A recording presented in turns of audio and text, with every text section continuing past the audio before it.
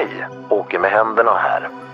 Ja, jag har bytt tillbaka nu, tror jag. Tralala, jag är så glad. Hur som helst så är det min ära att meddela att ni nu snart ska få lyssna på program nummer 4 i serien. Kvantitativ brist blir till rejäl konspiration, konspirationsteori som Jesper Strömbäck ser det. Förutom att Niklas och Jespers så kallade process nu alltså officiellt skapat en oral kvadriptyk, så har de, som jag redan påpekat, också skapat total förvirring. För detta det sista officiella programmet, med arbetstitel Den avslutande inledningen, är egentligen det program som skulle inlett hela programserien. I programmet försöker Niklas och Jesper förklara varför de la ned så mycket tid på Jesper Strömbäcks och sedan på Henrik Ekengren Oskarssons försök till vetenskaplig praktik. Programmet kretsar kring hur användandet av tomma, narrativa pejorativ, som till exempel konspirationsteoretiker, genom grupptillhörighet och tryck, kärleksbombning och uteslutning, blir till ett effektivt vaccin mot självständigt kritiskt tänkande. Hur vi genom att tillåta oss att använda eventuella, men särdeles tomma, slutsatser som argument inte alls behöver tänka, utan bara kan grundlöst, eller kanske till och med innehållslöst, skjuta ifrån oss de andras tankar. Hur kärleken till och användandet av narrativa pejorativ snarare än att träna vårt tänkande gör oss vältränade i grupptillhörighetens och bekräftelsesnedvridningens sköna konst. Men också, mer precis, hur det narrativa pejorativet konspirationsteoretiker tycks användas för att på ett effektivt sätt kringskära det vetenskapliga, såväl som det demokratiska, samtalet. Dess enda funktion är att stärka den ryggradsmässiga tron på det Strömbäck kallar kunskapsauktoriteter. Hur stater genom att prata om missvis och malinformation inte bara stänger ned samtal, utan kopplar kritiskt tänkande och hypotesgenerering till terrorism.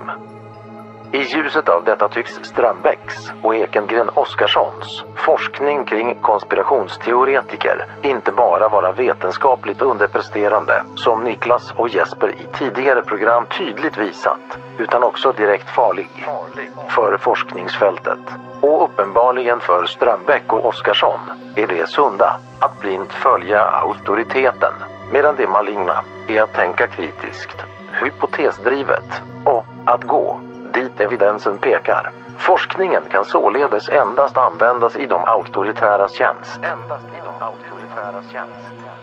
Märkligt hur det är. Nu när jag själv fick göra sammanfattningen kändes det alldeles underbart.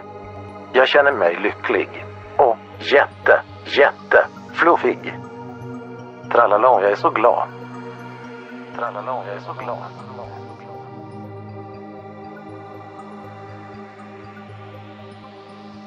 Och jätte fluffig. Man måste ju få lyssna på det man vill lyssna på. Ja, man vill lyssna på. Jag vill ju höra det där. 5-0. Kan du inte sätta på igen? 50 meter från byggnaden. Vi sitter i din toalett och spelar. Det är trevligt. Jag tror att vi... Tack. 50 meter. Ja, det här var också en likhet med posten. Ja, precis. Det kommer hela tiden nya tankar som stinker träck. Det är trevligt. Man kan ju göra så. Döljer du något? Hej och välkomna till 50 meter från byggnaden. Märkte att jag gjorde inget konstigt nu? Så jävla normalt vet jag inte om det var heller. Nej, det är sant. Nej, det är sant. Nej, just det. Det är sant. Har du? Ja, välkomna. Väl, tack. Hur känns det? Jo, vars. Jo. Det låter jättemycket när du håller i den där. Det låter jättemycket när jag håller den. Ja. Jo, men jag måste ändå säga att den här ringrostigheten kanske börjar avta. Den börjar kanske avta.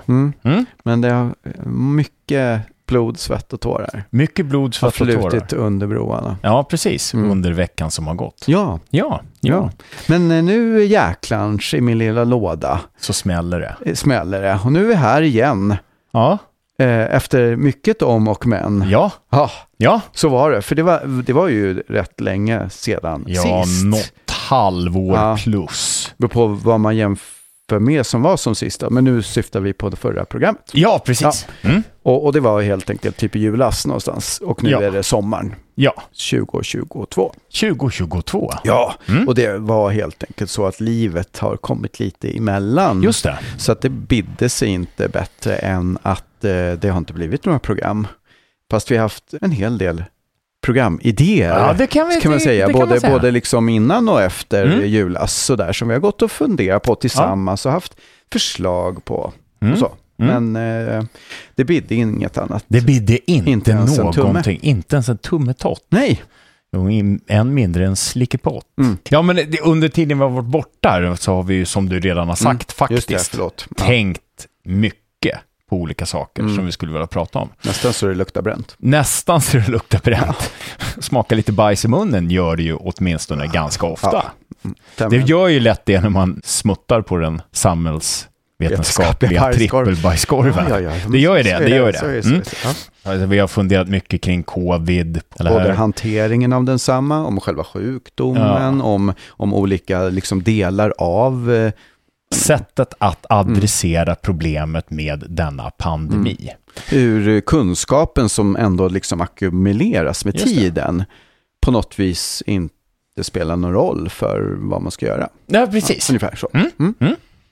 Och även utanför covid-området. Det finns ju många diskussioner som går lite parallellt och har poppat upp här och där. Ja, visst. Och en genomgående tendens att svartmåla motståndaren och det grövsta hela tiden. Ja. Och det gäller såväl covid som andra saker. Ja, ni som lyssnar på oss ibland eller så har gjort det förut. Ni vet ju att vi haft en tendens att ta upp samhällsvetenskaplig forskning som vi anser är dålig. Och vi har ju också då försökt förklara varför den är dålig. Och ibland är det kanske inte samhällsvetenskaplig forskning per se, om man med det menar att det sker inom akademin och görs av folk som är forskare då, eller liknande, utan även då andra organisationer eller dylikt som liksom på något plan försöker rida på den vetenskapliga hästen. Eller hur vi ska uttrycka. Men man försöker använda sig av, man gör enkätundersökningar och man tar in fakta och man gör analyser och man intervjuar och man har fokusgrupper och man gör sådana saker som liksom är forskningsaktiga. Ja, just det. Men man kanske gör dem ännu sämre än man gör inom akademin, även om man även inom akademin i många fall gör saker väldigt dåligt. Just det. Vi har ju här på senaste tiden under de senare avsnitten börjat kalla det här för den samhällsvetenskapliga trippelbajskorven. För att liksom, det är ju roligt med bajs. Så. Bajs är jättekul. Och trippelbajskorven, kan du förklara vad den skulle då innehålla? Jo, men det är ju att man utgår från en förutfattad mening om hur verkligheten är. Ja. Kan man då säga att den är moralisk eller ideologisk eller någonting. Precis. Men man vet hur det verkligen ser ut. En så kallad teori. Just det, till exempel att vi vet ju att patriarkatet styr världen. Ja, precis. Och det är ju snarare ett hypoteskonglomerat av antingen evidenslösa eller ganska ofta falsifierade hypoteser. Just det, fast de kallas för teori. De kallas för teori, ja. Och utifrån den här så utvinner man då någon form av empiri genom att applicera ganska kass eller väldigt kass metodologi som inte sällan hänger liksom ihop med det hypoteskonglomeratet. Just det. Så.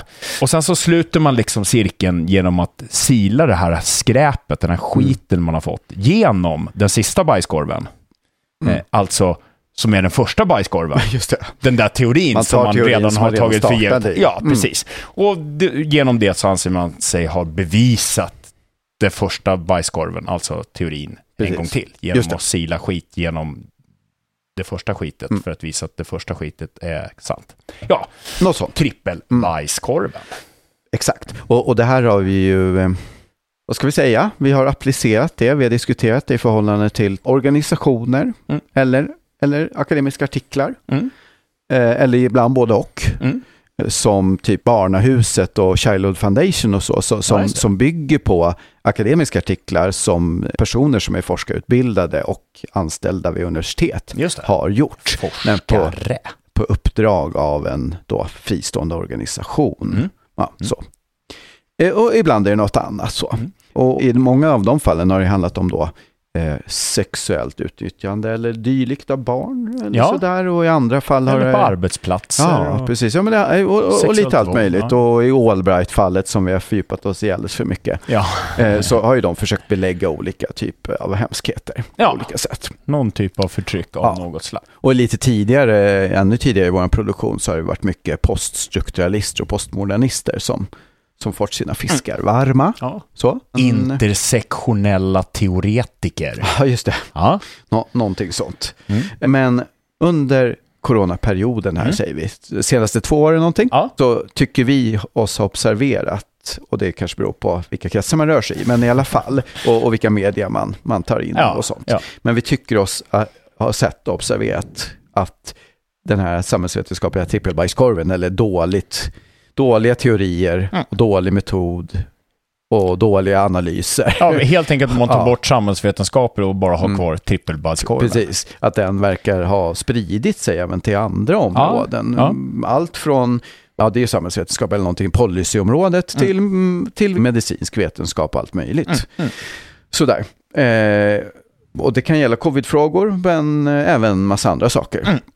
Sådär. Och i det så har vi väl också tyckt att se att det är människor som vi förut har tyckt säga kloka saker som har släppt relingen. Ja, precis. Det är som att vi har varit tvungna att gå tillbaka till vår egen bakgrund och funderat lite grann och kanske ifrågasatt våra egna husgudar i någon mån. Husgudar i alla fall. Och inte sällan hos vänner och bekanta. Det är inte sällan jag har suttit i diskussioner där jag har tyckt att det här är ju inte argument ni framför. Och har ni verkligen kunskap om det här? Ja, just det. Är ni helt säkra? För jag känner mig väldigt osäker på just den här detaljen. Eller kanske hela skiten vi pratar om. Just det, och då är vänner och bekanta även i meningen typ Facebookgrupper som man har gått med i för att man tyckte att Facebookgruppen i sig var klok och bra från början, eller hoppades på det. Eller något. Och det jag har märkt, och du har märkt också, att man gärna ersätter diskussion och analys med pejorativ och bevisning. Du är jättehemsk, du är dum. Ja, men visst. Det är som att man liksom förmågan till kritiskt tänkande som man har visat prov på innan helt plötsligt har minskat. Eller så gäller inte den förmågan inom ett visst område. Den gäller i övrigt på de klassiska områdena man har varit intresserad av, eller på andra områden, men inte inom det här, till exempel covid-området eller någon annan. Så där gäller inte de här vanliga reglerna som vi brukar ställa upp för oss själva. Nej. Med kritiskt tänkande och ifrågasättande av empiri och faktakontroll och källkritik och faktagranskning och sånt där. Helt plötsligt gäller inte de i det här området. Nej. Utan här lyssnar vi bara på auktoriteter, eller så är det liksom gruppen i mindre eller större omfattning, men det är gruppen som gäller att bli viktigare, och det gäller att tillhöra rätt grupp som har moralisk överlägsenhet. Min grupp, den är bra. Ja, det var framförallt jag som började tänka sig, men vad fan, hur är det rent historiskt? De här storheterna som man har lyssnat på och tyckt var bra. Hur har det funkat egentligen? Hur skeptiska har de egentligen varit? Hur skeptiska är skeptikerna? Ja, precis. Och då finns det en där lysande stjärna för mig har det varit. Michael Shermer. Just det. Som har drivit den här Skeptic Society. I USA. Precis. Och haft tidningen Skeptic. Och han har en podcast som förut hette Science Salon. Ja, just det. Ja, precis.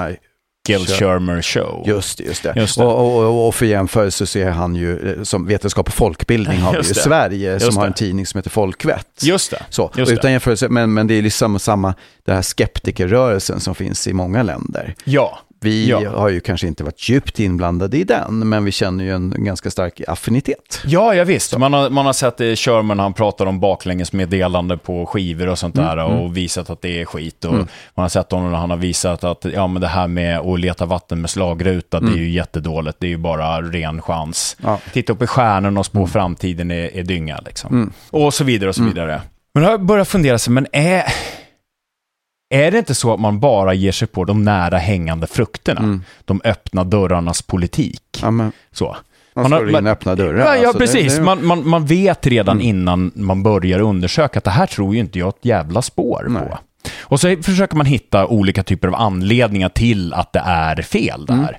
Och då kan det ju vara att man faktiskt falsifierar någonting. Ja, det kan vara så. Ja, och mycket goda grunder finns det anledning att ifrågasätta astrologi och massa sådana saker. Ja, skedböjning och vad det nu är för någonting. Och det är människor som hela tiden dras till det här hokus pokus-grejerna.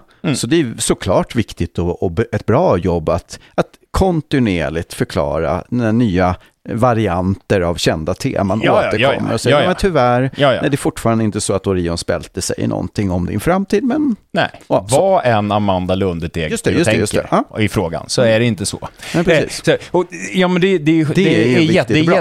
är jättebra och så. Men det är ju fortfarande så att jag tror inte att Michael Shermer, när han har börjat undersöka det här med slagrutor, har tänkt, det kan vara så, det är en bra hypotes. Utan han har ju säkerligen varit övertygad om att det stämmer inte. Ja, men visst. Horoskop, det är skit. Det visste han redan från början när han började.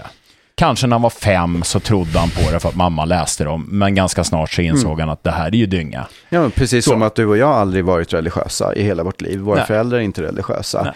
Så det har ju varit liksom en icke-fråga huruvida så här, vänta, finns Gud eller inte? Utan det har varit en självklarhet. Och då tycker man, oj vad bra Richard Dawkins har skrivit här om Guds illusionen. Oj vad bra det var. Vi slår in lite nya öppna dörrar. Så här. Precis. Och ibland så är det så att man faktiskt på riktigt falsifierar saker som jag sa förut. Men ibland så är det ju också så, har jag insett nu, att ibland så slutar det som det är i UFO-debatten. Att det slutgiltiga svaret är jag vet inte vad det där är, men det finns säkert en naturlig förklaring. Just det. Och det är ju inte ett argument. Nej, eller det är framförallt inget bevis för att det inte finns. Liksom. nej, även om det är mest sannolikt kanske att det finns en naturlig förklaring. Ja. Så är det fortfarande inte liksom, man har inte falsifierat existensen av UFO. Nej. Det är framförallt ett naturligt fenomen. Nej, precis. Som hon har absolut inte förklarat just den grejen som man är inne och diskuterar då. Utan man har bara sagt att jag tror det som jag trodde förut och därför så är det så här som jag säger. Ja. Det är egentligen det som händer. Och tanken jag fått är att, är det inte lite som att man egentligen tränar på confirmation bias? Men just det. Så. Man hela tiden ger sig på saker man redan, jag tror någonting jag ger mig på det som jag vet är fel. Ja, precis. Och det är ibland då till och med slutar att man faktiskt inte har ett argument för varför det är fel, utan argumentet är egentligen bara, jag tror inte att det är så därför är det inte så. Det blir som någon typ av träning för confirmation bias eller bekräftelsesnedvridning då på svenska. Just det. Liksom. Så poängen är alltså att helt enkelt den här sunda skepsis, alltså en klok och bra skepsis mot massa hokus pokus tankar av olika slag. Det är inte fel i sig, men om man bara pysslar med det och bara slår in öppna dörrar och river ner de här liksom lätta hindren, då kanske man faktiskt egentligen inte tränar sig själv i kritiskt tänkande i någon reell mening. Och att faktiskt på något vis, vad ska man säga, utan förutfattade meningar försöka bedöma fakta som talar för och talar emot. Utan man vet ju redan. Precis som de alla andra där. Att jag vet vad som är sant. Jag tittar på det här. Titta vad dåligt det var. Precis. Jag ska hitta argument för att min tes stämmer. Och även i det fall där det alltså är helt rätt och korrekt, så kan man ju då prima sig själv och träna sig själv för confirmation bias. Ja, precis. Och det som lätt händer då, det är att man vet ju att den här är dum i huvudet redan när man börjar. Man vet redan det. Det finns en viss risk att man tar steget till att man redan säger att den är dum i huvudet. Och då kan man säga, det finns ju andra liksom kändisar i den där follan. Shermer är ju ateist. Just det. Så det finns ju en annan känd ateist. Sam Harris, va? Just det. Som var en del av den här The Four Horsemen med Richard Dawkins och Hitchens och Daniel Dennett. Och 2007 någonstans och lite där 2010 talet, 00-talet. Det var helt enkelt en dokumentär eller rättare sagt en filmat samtal mellan dem som då fick titeln The Four Horsemen. Just det. Och det alluderar ju till The Four Horsemen of the Apocalypse. Just det, men det här var det liksom... Apokalypsens 4 ryttare. The New Atheist Movement. Alltså de nya ateisterna. Och det blev liksom ett uppsving för ateismdiskussion. Ja, precis. Och han Sam Harris har varit ganska stor i min värld. Inte lika stor i din värld, men väldigt stor i min värld. Jag har lyssnat mycket på hans Waking Up podcast. Jag tyckte han var väldigt, väldigt smart och stringent och ordentlig i sin argumentation. Just det. Och på sistone så har jag börjat märka att det kanske inte är så jävla smart alltid. Nej, men just det. Det kanske väldigt ofta är väldigt, väldigt högt upp i abstraktionsnivån. Han har sina poänger, men väldigt, väldigt mycket högt upp. Så det låter väldigt klokt och smart. Det låter väldigt klokt men och egentligen smart. Kanske inte alltid är så klokt och smart som det låter. Och för x antal månader, det är nog snart ett år sedan, så lyssnade jag på hans podd. Och då började han använda ordet schizofren om sina motståndare. Just det. Jag har hört honom säga det någon gång tidigare, men nu var det så tydligt att det här är ju bara ett jävla pejorativ. Det är bara ett pejorativ. Det finns ingenting bakom. Nej. För du är ju medveten, misstänker jag, som neurovetare och filosof och allt möjligt, högt intelligent människa, att du kan ju inte säga att bara för att någon inte håller med dig om analysen i en fråga så är den personen schizofren. Ja, just det. Funktionen hos det är ju bara att stänga ner diskussionen, att svärta den personen och han ska inte lyssna på för han är galen, säger jag som är så bra. Och den här grejen med att använda pejorativ istället för en argumentation, den tycker jag med har sett blivit vanlig. Inte bara nu då hos sådana som Sam Harris. Vi går uppifrån och letar oss neråt, utan också då hos vänner och på Twitter och i sociala, andra sociala forum som vi är deltagare i. Kvantitativ brist på kvalitet blir reell konspiration. Ja, konspirationsteori som Jesper Strömbäck ser det. Vi har ju inte systematiskt samlat in information. Nej. Men i våran värld är det som att användandet av pejorativ istället för argument verkar ha blivit vanligare. Och dessutom då av personer på olika nivå som vi känner mer eller mindre, oftast mindre. Så bara känner för att vi lyssnar på det, känner till för att vi någonting så här. Eller läser. Ja, läser sådär. Det verkar ha blivit liksom vanligare att ersätta argument med pejorativ och att man på något vis tror själv att det räcker ju att jag säger så. Man kan ju kalla folk för kommunister och fascister och nazister och antivaxare eller pissliberaler. Det finns ju många pejorativ här ute i världen. Liksom. Ja, pissliberal är någonting jag har använt väldigt ofta. Ja, det är mycket. Om man bara säger det så vet man ju att man får rätt. Ja. Alltså, konspirationsteori och konspirationsteoretiker. Ja. Det har ju gått inflation i hur många sådana det finns. Både personer och teorier. Ja. Det är liksom mycket vanligt förekommande. Så. En snällare variant också tycker vi oss iakttagit. Snällare inom situationstecken då. Av det är att påstå att någon person eller en organisation eller så, en mediehus eller dylikt, att de inte är trovärdiga. Ja. Så att det liksom räcker att säga, nej men den där personen eller den där tidningen eller den där podden, den där någonting, den är inte trovärdig. Och då räcker det att säga, nej men den är inte trovärdig. Alltså 100% av den här personen är icke trovärdig. Ja. Så då behöver man inte lyssna på vad de egentligen har att säga. Man behöver absolut inte försöka komma med några riktiga invändningar och försöka argumentera och förklara, okej, det här är varför det inte är trovärdigt. Just det här som de säger nu. Utan det är bara övergripande. Någon är inte trovärdig. Och i realiteten är det ju samma sak som att säga att någon är dum. Ja. Och naturligtvis är det så att en av komponenterna i att bedöma om någonting är sannolikt sant. Det är ju så här, ja men vänta nu här, vad har de för finansiering? Var kommer pengarna ifrån här? En forskare som har fått pengar från tobaksindustrin, kanske man ska vara lite försiktig med i alla fall att tro att det är precis sant när han säger att man inte får cancer av att röka cigaretter. Någon typ av sån. Så ja, men visst trovärdighet. Ja, men precis. Om någon har sagt väldigt många saker som inte är sanna. Så naturligtvis så det ska man ta det med en liten nypa salt. Problemet är det att man måste ha samma måttstockar för alla. Så säger man om ett mediehus att de där är inte trovärdiga för att de har sagt 4 osanningar senaste året. Då måste man ju använda samma måttstock på nästa mediehus och säga de där har sagt 4 osanningar så att jag kan inte lita på dem. Går det inte att bara peka ut ett ställe med hjälp av den måttstocken, utan man måste också peka ut de där som man själv lyssnar på.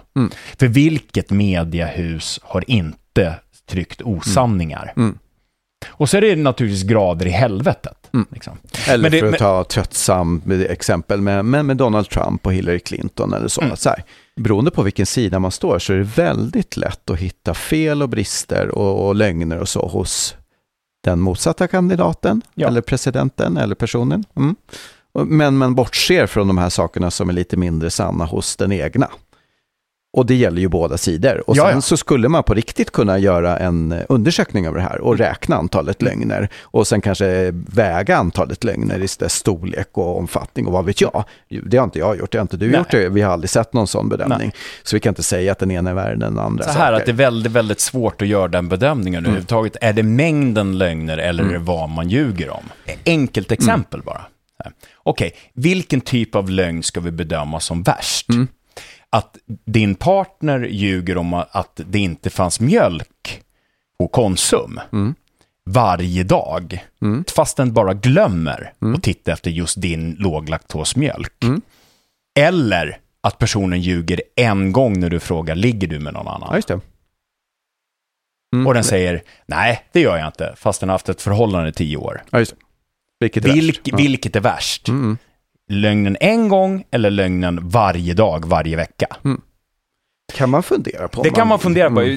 Poängen, det går ju inte. Alltså, det exemplet alla människor skulle säga att det är värre med lögnen om att en knullar med någon och har gjort det i 10 år. Alla skulle säga det. Liksom. Men det jag försöker bara belysa är att det går inte så enkelt som att räkna antalet lögner. Donald Trump ljög jättemånga fler gånger än vad Hillary Clinton har ljugit. Okej. Vad är det de har ljugit om? Det är många olika variabler i det där. Ja. Jag tror att den enklaste grejen är att man ska inte ljuga. Nej. Och det jag tror att det är det. Liksom. Så det är samma måttstockar. Det är lätt att bortse från vad den som man håller nära och bara se det bra. Och det är lätt att se det dåliga hos motståndaren. Ja, och ibland så blir det ju lätt absurt det här trovärdighetsgrejen. Jag var med i en diskussion på Twitter om labbläckan. Ja. Det var länge sedan då. Det var på den tiden som man nästan inte fick ens nämna labbläckan. Man har börjat få nämna den och säga att men det är en hypotes man kan underhålla, en tanke man kan underhålla. Men det var fortfarande inte så som det är nu, där det nog är vanligare att folk säger att labbläckan är nog mest trolig. Beroende på vilka kretsar man är i. Men så här, det är i alla fall inte så att någon säger det är falskt, tyst med dig. Det är en konspirationsteori bara. Det är sällan. Men på den tiden så var det så här precis började vara lite grann okej. Matt Ridley hade börjat, jag vet inte om boken hade kommit. Jag tror att det var precis när boken lanserades. Och den hette Viral. Och det är av Matt Ridley och Alina Chan. Precis. Då hade Matt Ridley skrivit en artikel på Spiked Online. Och då tog jag den artikeln och liksom hänvisade till i Twitterflödet där och bara, men här kan ni läsa om hur det egentligen gick till när Fauci och Collins och Daszak såg till att det blev förbjudet och egentligen prata om det. Just det. Och första reaktionen på att jag gjorde det var, men Spiked Online, det är ju inte en trovärdig källa. Ja, just det. Här sa jag, men Matt Ridley då? Är inte han trovärdig? Men Matt Ridley är trovärdig. Problemet då var ju att Matt Ridley hade ju skrivit artikeln på Spiked Online. Just det. Det blir alltså fullkomligt... Ja, men det är liksom en absurd argumentation. Det är inte trovärdigt för att det finns på det stället. Då är Matt Ridley helt plötsligt smittad av att han är på det stället. Så då måste det vara osant. Just det. Fast om jag bryter ut Matt Ridley helt själv, men då är han ju trovärdig och intressant och man behöver i alla fall gå igenom och bemöta hans argumentation. Ja, men det behövde du ju tidigare. Du tittade ju inte ens för du hade bestämt dig för Spike Online. Allt som står där är skit. Det går inte riktigt att ha den inställningen. Men det är någon typ även om det finns alltid det finns en gnutta sanning i det. Ja, det är klart som gatan. Ja, du kanske ska vara lite, om du nu tänker att men Fox och CNN, det är inte de bästa källorna. Ja, det är klart du behöver vara lite grann fundersam. Men du kanske inte ska vara fundersam om det då är någon som har gott renommé som är där och pratar. Just det. Liksom. Ja, men så. Och det där är någon typ av smittotänkande liksom, att så här, bara för att jag befinner mig i den här, jag publicerar en artikel i en viss mediautgåva, vad vi nu ska kalla det på internet, bara för att artikeln publiceras hos dem, då är jag dålig då helt plötsligt. Ja, jag visst. Ja, det är liksom, den tankegången är inte trovärdig. Nej, det är inte trovärdig. Och likadant är det med smittotanken, du använder ett ord som någon annan råkar ha använt i något annat sammanhang som kommer från något ställe och den människan är jättehemsk. Så, globalist till exempel. Ja, och det är ju lite, om man nu ska dra det till det här gamla vanliga, den som säger Hitler först har vunnit eller förlorat, eller hur det nu är. Så är lite så att säga, Hitler var ju vegetarian och Hitler var ond, så alltså är alla vegetarianer onda. Det finns ju logism. Ja, precis. Ja, det är som greken och Sokrates. Ja, precis. Men det är ju samma i grunden logiska innehåll som tanken att någon är inte trovärdig på ett eller annat av ett eller annat skäl. Och då alla de här sakerna använt av pejorativa olika typ.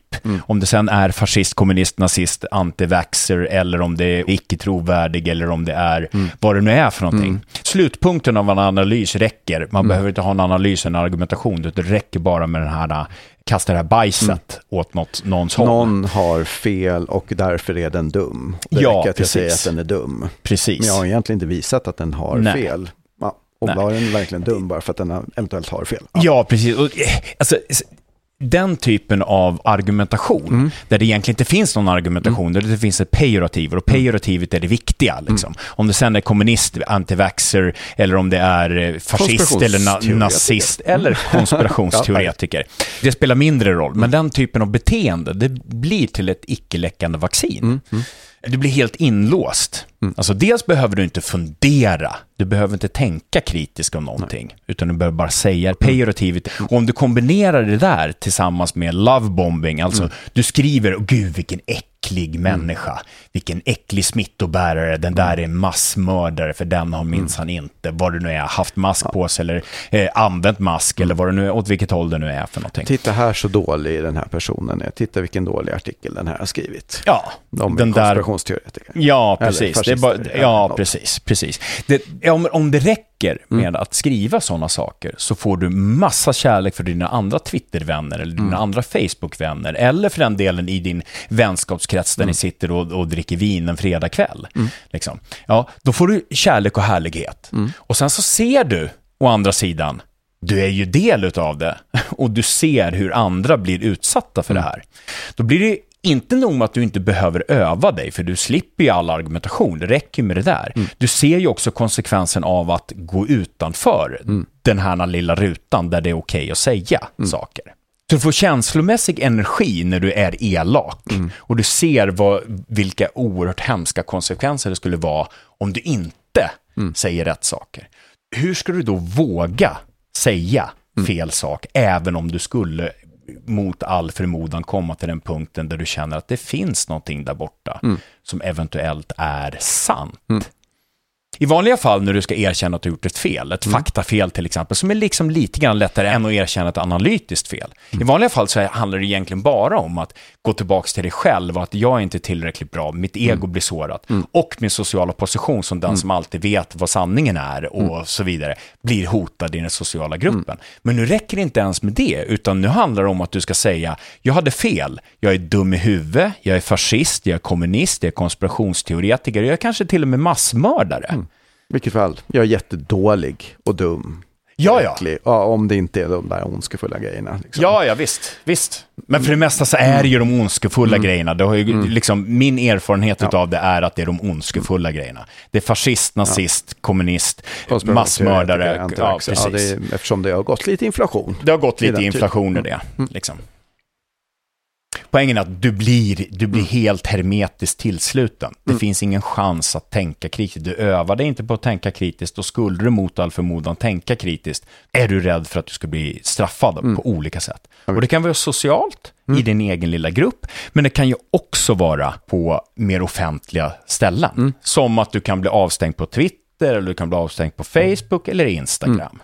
Och jag menar, hela den trojkan har ju haft någon typ av koppling till något som man skulle kunna benämna som någon typ av sanningsministerium.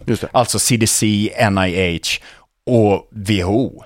Säga någonting som inte de har sagt, då kan det bli utslängd. Och det har ju gällt enskilda personer, men det har också gällt tidskrifter som British Medical Journal som då postar om en artikel som är släppt i tidskriften. Ja, men så. Men de här sakerna kan ju också ske på statlig nivå. Ja, just det. Alltså att stater säger saker och säger till att man inte får säga saker. Ja, i någon mening då, CDC och NIH, ja visst det är statlig WHO, en överstatlig sak. Men det är inte så att de har gått in på Twitter och sagt stäng av den där. Nej. Utan det är ju så att Twitter har tagit deras ståndpunkter och så säger man får inte säga något annat än de ståndpunkterna. Precis. Och i de fallen är det ju om ändå ganska omfattande, men det är ändå en begränsad del av verkligheten, det vill säga prata om covid. Ja, precis. Hej, det är jag, Åke med händerna. Tidigare känd som Gunnar, eller Stjärt. Sedan programmet spelades in har det kommit fram lite fakta i målet. Fakta som kanske inte var helt okända tidigare. Niklas, den clownen, menade typ liksom att staten nog inte aktivt försökt tvinga de stora sociala plattformarna att styra samtalet kring pandemins orsaker och verkningar. Till exempel genom att nedprioritera poster, shadowbanna eller till och med stänga av användare.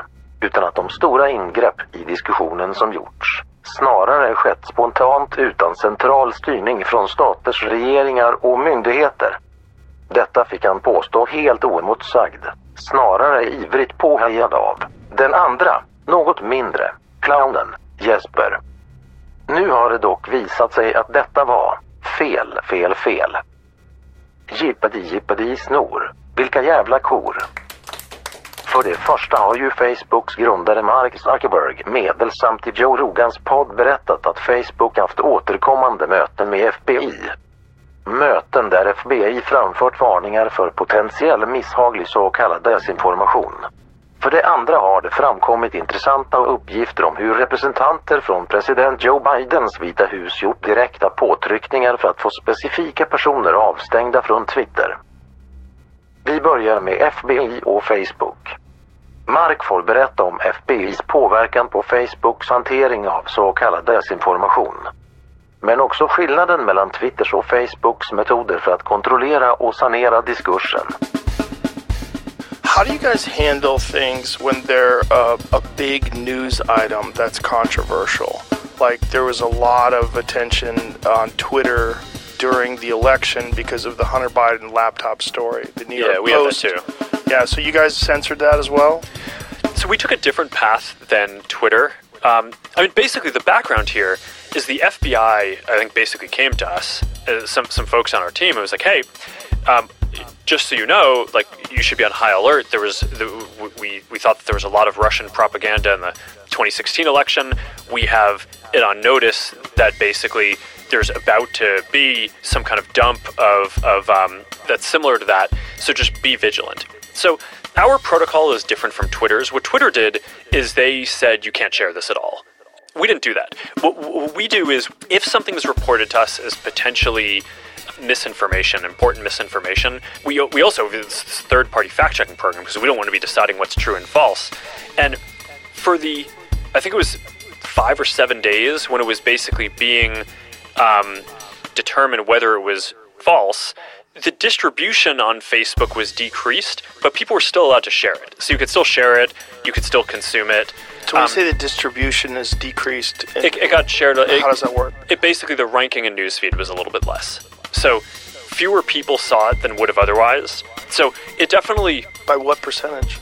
I don't know off the top of my head, but it's meaningful. But basically, a lot of people were still able to share it. We got a lot of complaints that was the case. But we weren't sort of as black and white about it as Twitter. We just kind of thought, hey, look, if the FBI, which I still view as a legitimate institution in this country. It's like very professional law enforcement. If they come to us and tell us that we need to be on guard about something, then I want to take that seriously. Det är så. Man Olle grindmotar när en crackdator valvinsten hotar. Vidare till Vita huset och Twitter. Representanter från president Joe Bidens Vita hus tycks alltså ha gjort direkta påtryckningar för att få specifika personer avstängda från Twitter. En av dessa är den kända före detta New York Times-journalisten, faktaboks- och deckarförfattaren Alex Berenson, av The Atlantic utnämnd till pandemins mest felaktiga man. Eller, vad fan, Greg, min mulligt härliga sockerplast. Vad hette det på engelska? The pandemic's Ron Guest Man. Så var det. Stort tack, Greg. Förresten, min mulliga majskrok. Visst stannar du ett tag? Klia, klia, fil, fil. Är det en deal? Judgmentsen. Bra. Nåväl. Anledningen till att The Atlantic fann det välfunnet att tilldela Berenson-epitetet var att Berenson bland annat påstått att ansiktsmasker av tyg inte hindrar covid-smitta, att mRNA-vaccinen inte skyddar från att smittas av omikron eller från att smitta andra vaccinerade med rito, att mRNA-vaccinen försämrar immunsystemet första tiden efter vaccination. Alla naturligtvis hemska lögner som egentligen bara har en sak gemensamt, att de är sanna. Själv anser jag att vi borde gå igenom The Atlantic-artikeln ordentligt, men clownerna vill att jag går vidare. Så, här får Alex Berenson själv berätta lite. The Joe Rogan Experience. Smell that? That's vindication. You are the sweet smell of vindication. Not yet, my friend. Not yet. Not yet, but it's definitely in the air. Has there ever been a person that has gone to court and got back on Twitter besides you? There has not. That's pretty impressive. That's pretty impressive. So, explain the process. What was the exact definition of what they kicked you off for? Oh, so it was almost exactly this time last year, Joe. It was August 28th, 2021. I wrote a tweet that began, "It doesn't stop infection or transmission." I went on to say, don't think of it as a vaccine, think of it as a therapeutic, meaning a drug that has side effects and that you have to dose in advance of illness. And then the last line was, and we want to mandate it, insanity. Okay, I would say that's been pretty well vindicated by events. That's vindication. So they banned me. Twitter put me back on, which is a pretty big deal, okay? It's a fucking huge deal. Did anybody write about it? No. No one. Washington Post? No one? No. Okay, you don't want to write about that. You think that's... he's just one schmo with 300,000 followers. We're not going to write about it. Well, 2 weeks ago, Joe, and maybe we should pull it up so people could see it for themselves. 2 weeks ago, on my stack, I published, in black and white, Twitter employees what they said about what the White House had told them to do. Yeah, this one. The White House privately demanded Twitter ban me months before the company did so. Federal officials targeted me specifically. When they met with Twitter in 2021, they really wanted to know about Alex Berenson. Go down and you'll see what they said. There it is. How was WH? Overall, pretty good. They had one really tough question about why Alex Berenson hasn't been kicked off the platform. Otherwise, their questions were pointed but fair, and mercifully, we had answers. Mercifully. That's by hilarious. The way, that's not the comment of somebody who's confident that they can stand up to the White House. Right. They're saying we are lucky we had answers. Here's another one. High-level takeaways from the meeting. Anything we should keep an eye out for. They really wanted to know about Alex Berenson. All right. Andy Slavitt suggested they had seen data viz that had showed he was the epicenter of disinfo that radiated outwards to the persuadable public. That's right. At the time, employees said internally they did not believe I had broken the company's rules. I've taken a pretty close look at his account, and I don't think any of it's violative. That's right. Said an employee wrote on the Slack conversation a few minutes after the really tough question about why Alex Berenson had been kicked off. That's right. So you try to imagine if the Trump White House had done that to a journalist at the New York Times, okay? It would be front page news for days. They won't even write one story about this. Yeah, well, you're inconvenient. Journalists are supposed to be inconvenient to the powers that be when the powers that be are not doing what they're saying they're doing, and then are withholding information or are being unduly influenced by massive amounts of money. That's right. And also their initial choices. Yep, we're supposed to be inconvenient. Så clownerna hade fel. I alla fall om man, på riktigt, ville hävda eller mena att FBI och Vita huset är del av den amerikanska staten. För det skulle ju betyda att åtminstone en stat, om dock liten och obetydlig, och genuint god och allvetande, faktiskt, lagt sig i. Visst finns det mängder mer som skulle kunna sägas i detta sammanhang. Men jag har en rendezvous med min musa, så jag måste rusa. Smältost, dillchips, ströbröd och grägg. Det är grejer det. Nej, jag fick en patsiken lingonsnurra. Jag glömde. Den verkliga frågan här är om vi vill att staten ska ha makt över vad medborgarna får säga. Om du, ni alla, verkligen tror på att inget kan gå fel i ett system där staten får och kan bestämma vad som är sant. Redan innan någon har en möjlighet att veta vad som är sant. Klart slut. Har du hört talas om miss-, och mallinformation? Nej, det har jag aldrig hört talas om, Niklas. Ja, du har hört det från mig, va? men om någon annan mot förmodan inte har gjort det, så vad är det? Ja, men så här kan man säga då. Att den 7 februari 2022, då släpptes en liten skrift från US Homeland Security. Närmare bestämt så var det National Terrorism Advisory System Bulletin med titeln Summary of Terrorism Threat to US Homeland. Jo, men det handlar alltså om information som på något sätt stör förtroendet för staten och statliga organisationer, myndigheter och så vidare. Och det fanns 3 olika former som jag redan har sagt då. Miss, och mal information. Och alltihop det här alltså kopplat till terrorism. Och den första då, missinformation, det är helt enkelt att du säger någonting som du tror är sant, men det visar sig inte vara sant. Så. Det kan alltså kopplas till terrorism i värsta fall. Lite konstigt kanske. Lite konstigt, lite märkligt. Man är ute på lite hal is, kan man säga. För att det gäller väl alla saker man säger. Som skulle kunna visa sig vara felaktiga. Ja, och med tanke på att kunskapsackumulationen pågår ständigt så är det väl nästan allt du säger som kommer visa sig vara intressant. En försvarlig del. En försvarlig del, ja.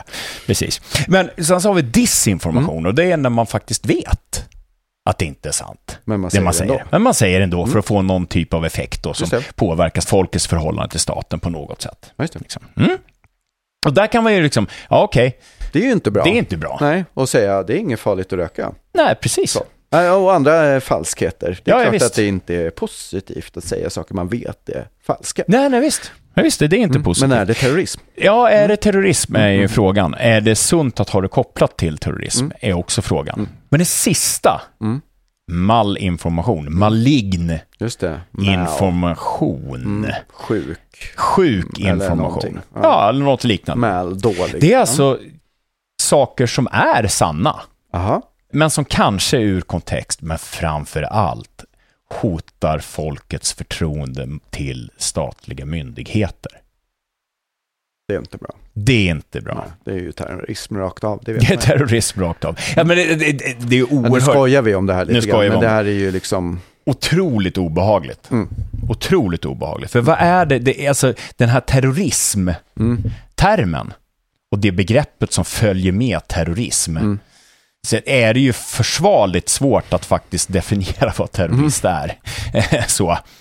Men det får ju konsekvenser för vilken typ av skydd personen kan tänkas få mot vad staten vill göra mot personen. Ja. Och framförallt kanske när det gäller USA och andra nationer än Sverige. I Sverige kanske det är liksom lite grann schysstare på något sätt. Men i USA så kan det ju faktiskt innebära att du förlorar all rätt till allting.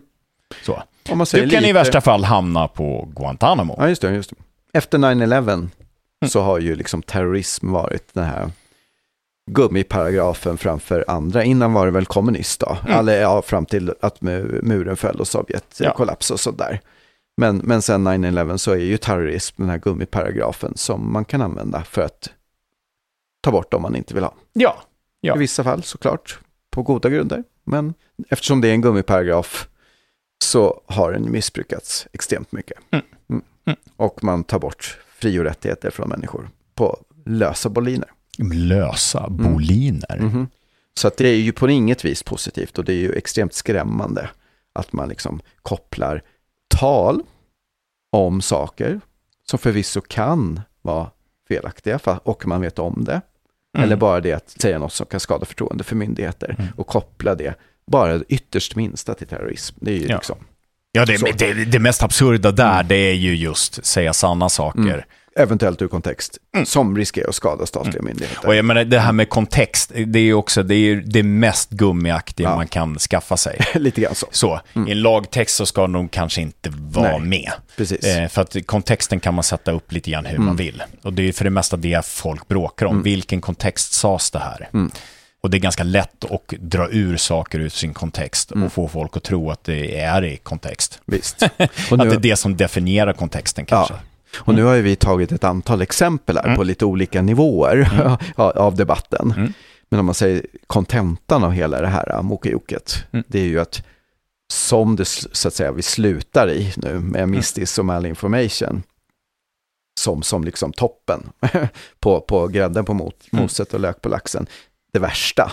Men även de här andra delarna, det är ju direkt ett väldigt tydligt och klart och direkt hot mot två saker.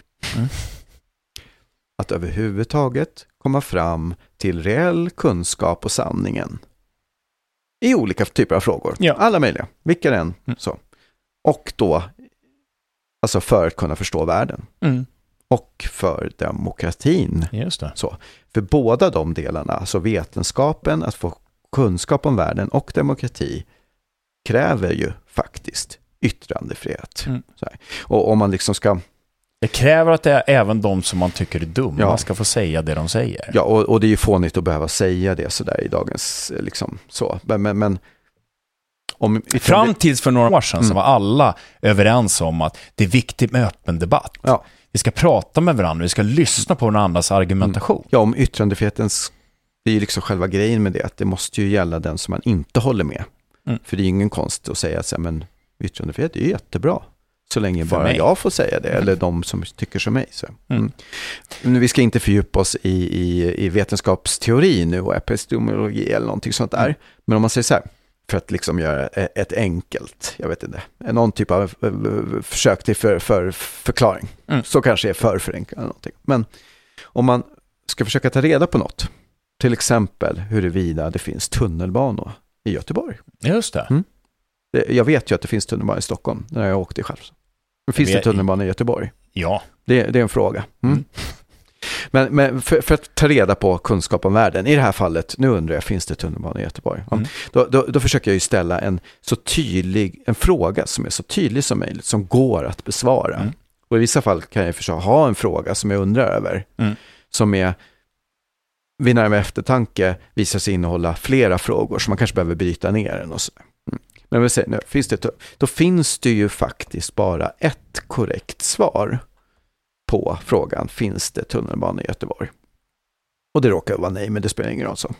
Men då är det ju alltså så att det finns alltså ett korrekt svar. Och därmed, per definition, så finns det ju många. Jättemånga! Precis. Hur många gånger ska vi säga många? Nej, men det finns många, oändligt många kanske. Man kan säga. Kanske. Svar som är fel. Sen så är många av de felaktiga svaren är kanske lite väl fantasifulla då, och inte svar egentligen på frågan alls. Men liksom så.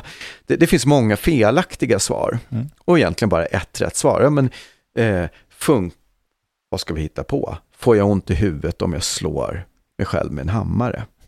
Ja, det beror ju på hur hårt jag slår, så att då måste man ju ställa en följdfråga där och så. Ja. Men det finns ju jättehårt i huvudet. Det finns många frågor man skulle kunna vilja ha svar på. Så man har frågor om världen. Funkar det här medicinen mot den här sjukdomen. Hur är det med rad 3 i Tolstojs Krig och fred? Är det han som skrev den? Hur lyder den raden? Ja, det finns ju ett rätt svar liksom, på alla frågor man kan ställa sig. Och ibland finns det flera svar beroende på sig. Men givet det så är det ju så att det finns väldigt många fler felaktiga svar än det rätta svaret som bara är ett. Ja, precis. Men för att komma fram till det så...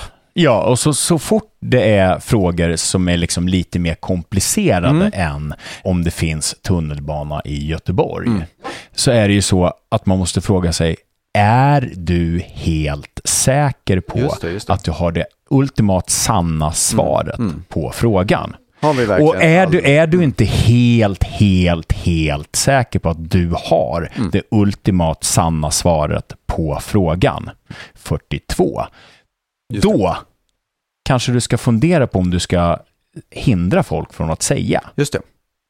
Det är ju helt enkelt så. Och man ska också förstå att i en sån här, när det blir komplexa system så är det ju miljoner olika typer av frågor. Funkar masker? Det låter som en enkel fråga, men det är ju en fråga som har 78 miljoner olika, jag överdriver nu, men det har massa frågor under den frågan. Ja. Så om du säger att någon inte får säga att masker inte fungerar, eller säga att masker fungerar. För ett tag var ju ena okej och ett annat tag var det andra okej. Ja, och just nu så funkar det inte i Europa med masker, eller i vissa delar av Europa med masker, och andra delar funkar det, och i USA funkar det jättemycket, i vissa delstater och andra delstater funkar det inte alls. Liksom, ja men så.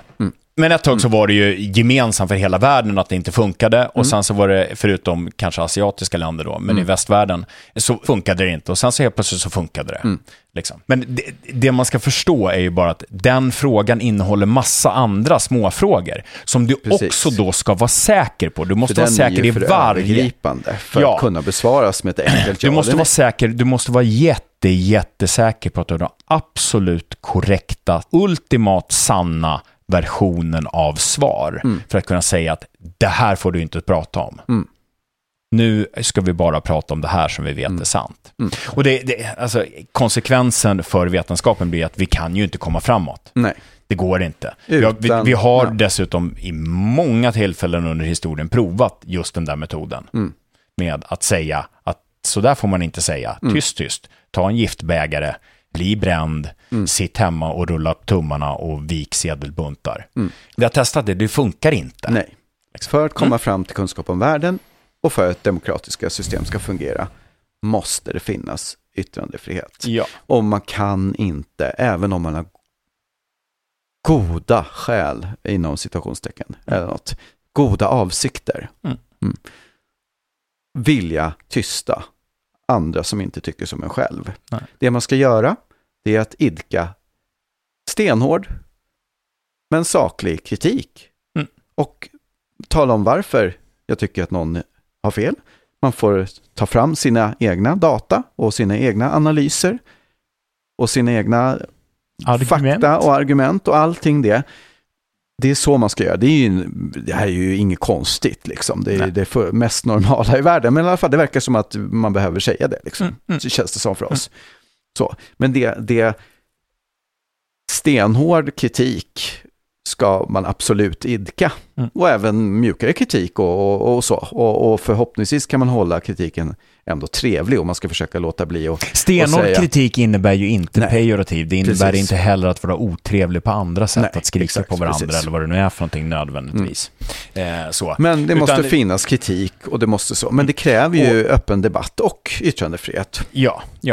Och det är ju det vi ska försöka göra nu i programmen som kommer. Att vi ska försöka utöva någon typ av hård kritik mot Jesper Strömbäck och hans artikel om konspirationsteorier och konspirationsteoretiker, detta pejorativ. Just det, och konspiratorisk läggning. Just det. Anledningen till att vi kommer lägga hyfsat mycket tid här på att gå igenom Jesper Strömbäcks artikel i flera nivåer liksom så. Det är för att konspirationsteoretiker och konspirationsteori har seglat upp som ett väldigt vanligt argument för att bara tysta någon som man inte håller med. Tysta motståndare.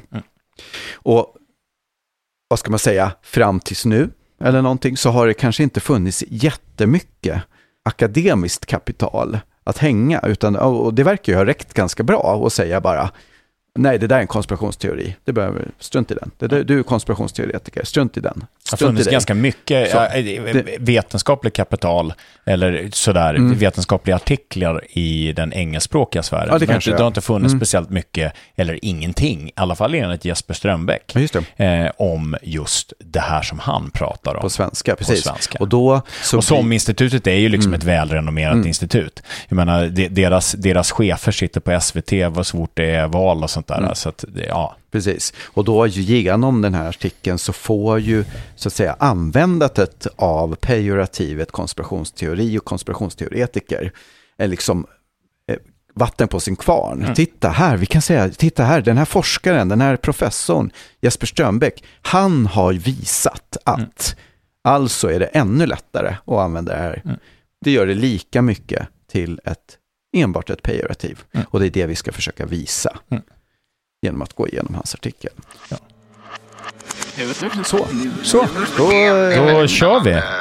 Fråga och svår fråga. För det är klart att det kommer alltid finnas faktafel i böcker, så att säga. Det är i princip oundvikligt, men man måste ha någon slags process som man måste ha någon slags process som ändå